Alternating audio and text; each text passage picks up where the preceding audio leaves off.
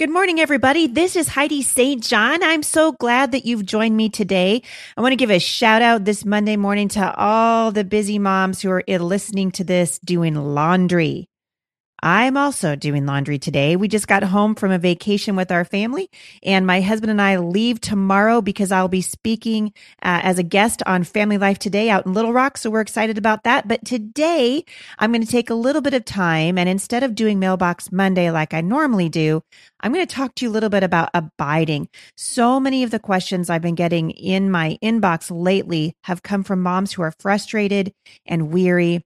And I think rather than answer questions today, I'm going to kind of turn our attention back to the Bible, and we're going to talk about what it means to abide. Stick around. I think you're going to be encouraged.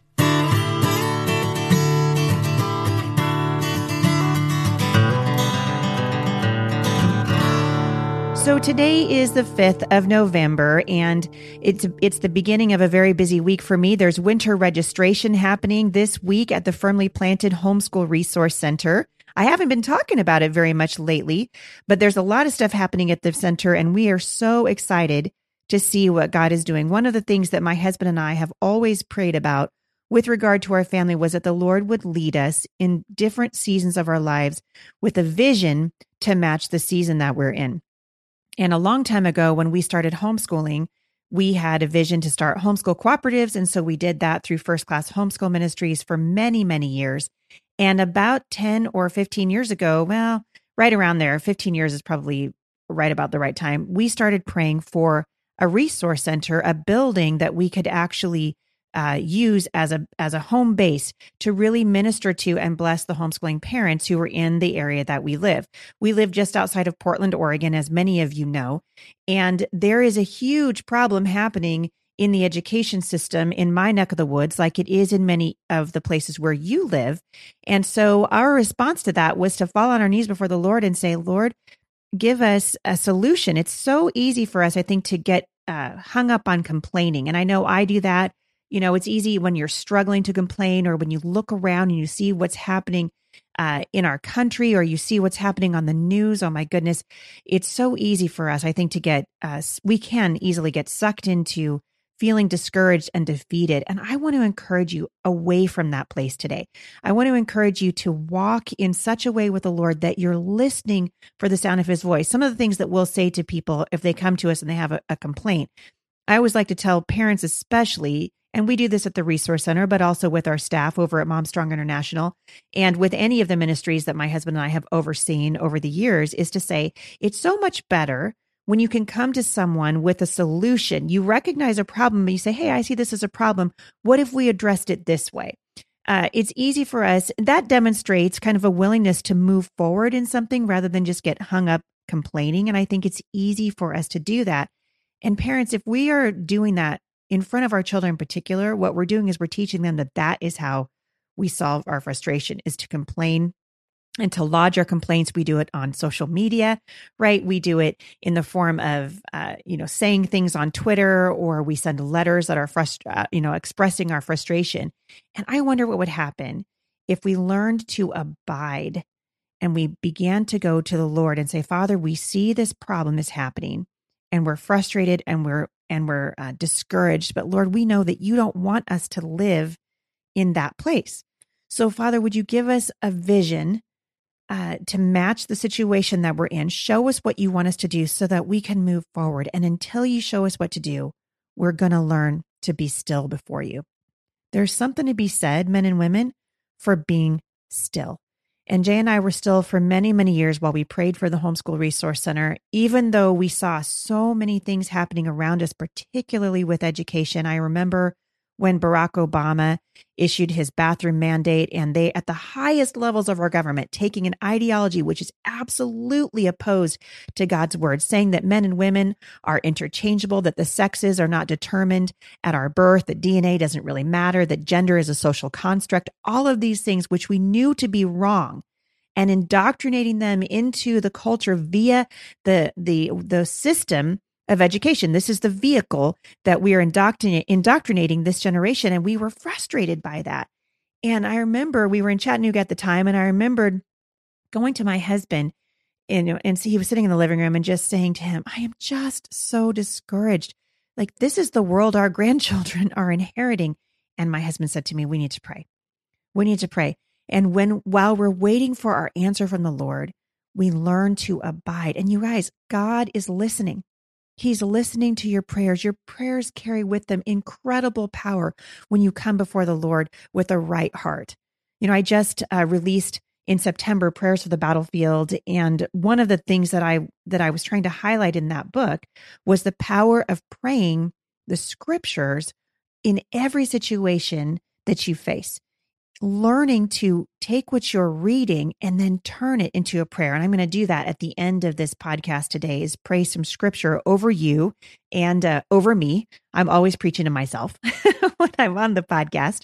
But I want to talk to you specifically today about what it means to abide. So I've made the word abide into an acrostic because I'm a homeschool mom, so everything has to have an acrostic with it. So I'm going to use the word abide and then hopefully direct you to what it looks like to rest while you wait for the answer that you need from the Lord. So the A in abide is to adjust your perspective. So if you're taking notes, this is a good time to write stuff down.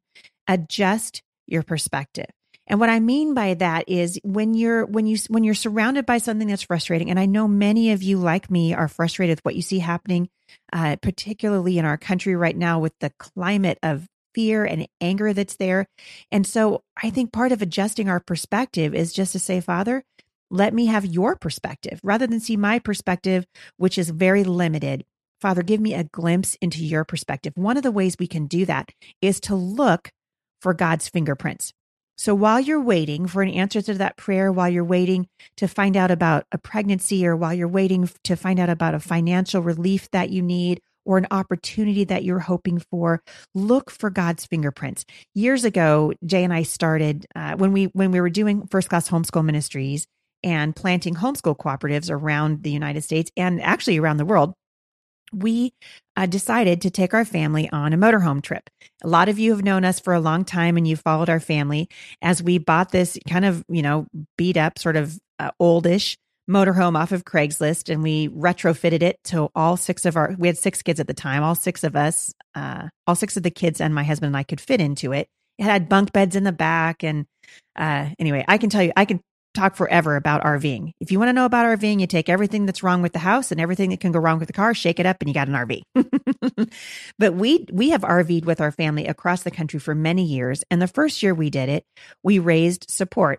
And we raised support from curriculum companies and connections that we had with wonderful people who were encouraging in the homeschool community. And then we would talk about what they would do, and that would get us from place to place to place. And I think we spoke 35 places on that first trip. And we were nervous about it because we'd never driven from Oregon to New York, and here we're going to do it with all of our kids. We didn't realize that the motorhome was going to break down over and over and over. Aren't you guys glad that you don't know what's coming up? Aren't you glad that you can't see around the corner? I think most of the time we would be so terrified. If I had known that motorhome was going to break down in some of the hottest places in the country, and that I was going to be stranded on the side of the road with all my kids, I probably wouldn't have gone on the trip. But because I didn't know that, we were trusting God would take care of us. It turns out you get in that situation and God gives you grace. And we began to see God's fingerprints during that time that we were traveling. One of my favorite stories to tell is right before we were leaving. And I want to say this was 2008 or 2009, somewhere in there, right before we were leaving. Of course, our neighbors had been watching us pack this motorhome up for months. We were starting to look like Noah, right? Noah and his family. And we were taking provisions out there and, screwing things into the wall and making sure that we had, all the kids had their own little cubby and their own little space. And it took us several months to really get that thing ready to go. And our neighbors are watching us. And one day our neighbor Robert came over, and we didn't really talk to Robert very much. We saw kind of our neighbors in our neighborhood. People sort of went in and out of their houses and didn't really talk to each other a whole lot. And so he came over one day and he said, "Hey, I noticed you guys are getting ready for the apocalypse. What are you doing?" So we told him, well, the Lord's given us opportunity. We're going to drive across country and start talking to pastors about how they can encourage their people to try homeschooling, try a different way of education. And he said, "Well, that's interesting. And well, thanks for telling me." I said, "Well, you're welcome." About 25 minutes later, Robert came back to our house. and knocked on my door. And he said, "Hey, Heidi, it's my birthday." And I was like, "Fantastic. It's your birthday." And he said, "Well, I came over here because I got a card in my birthday in the mail today for my birthday. And there's some money in the card." And I said, "Well, that's awesome. Happy birthday. I'm so glad." And he said, "Well, the Lord told me as soon as I opened this letter that money wasn't for me. It was for you." And Robert proceeded to hand me a $100 bill. Some of you have heard me tell this story out on the road. So if you've heard it, just listen again, and we'll hopefully get something new.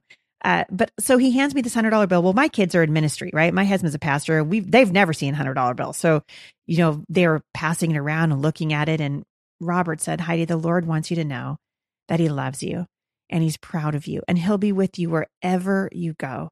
And he'll never leave you or forsake you. He will always guide your path."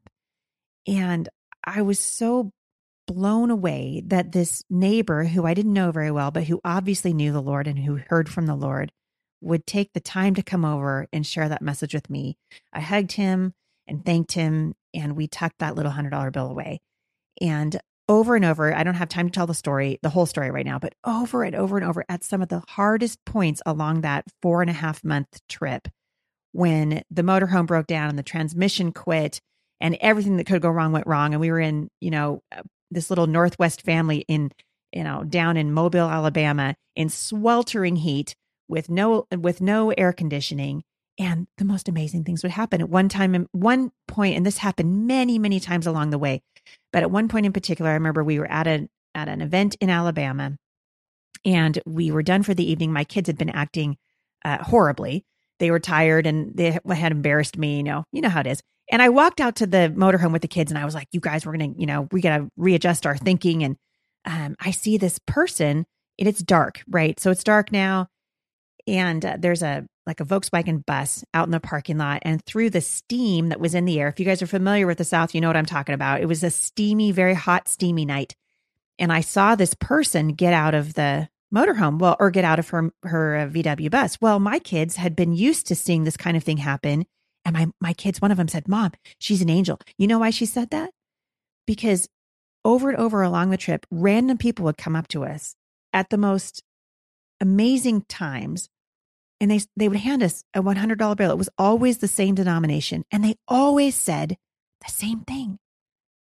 "Are you Heidi St. John?" "Yes." "The Lord wants me to tell you that he loves you, that he's so proud of you, that he'll be with you wherever you go, that he'll never leave you or forsake you."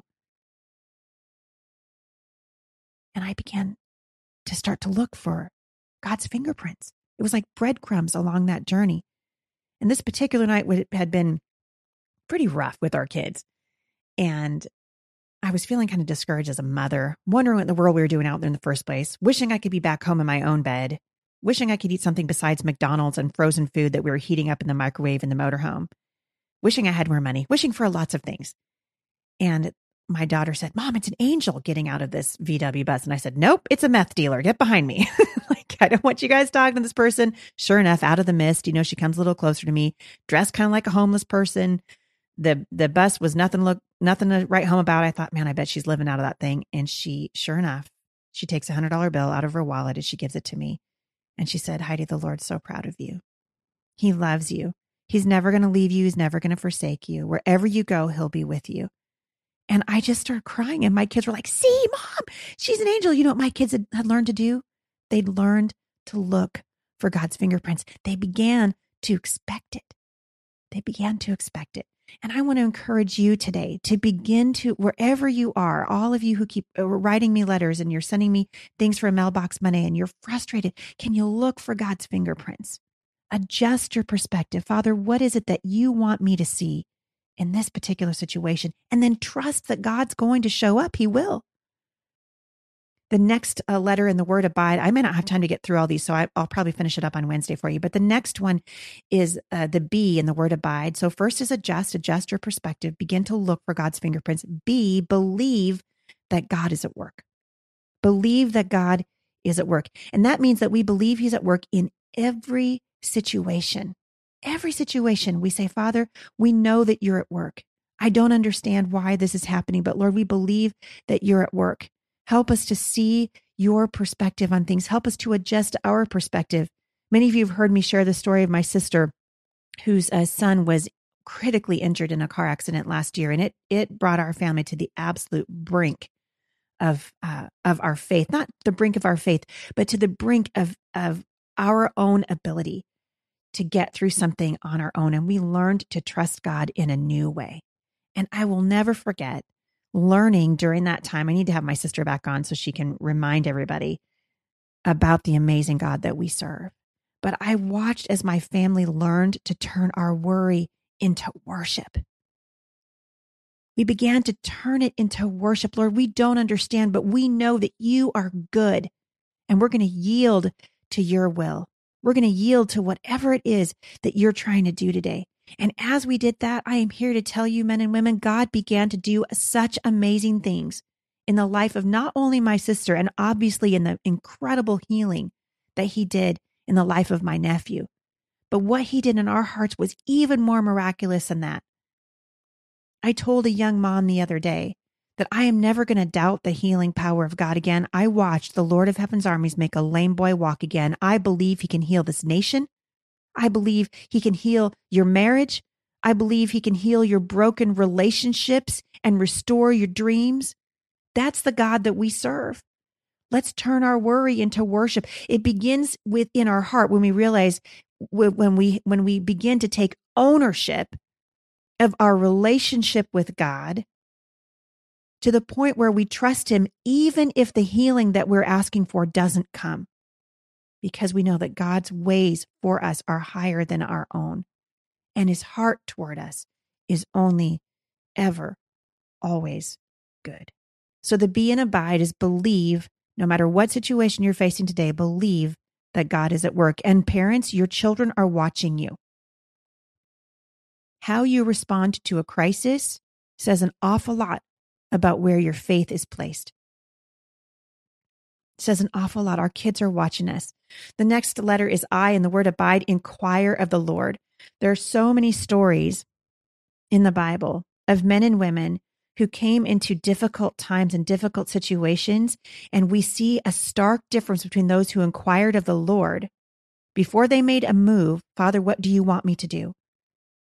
There's a massive difference between those who inquire of the Lord and those who go ahead and just act without inquiring, without asking, Lord, is this what you want me to do? Show me what you want.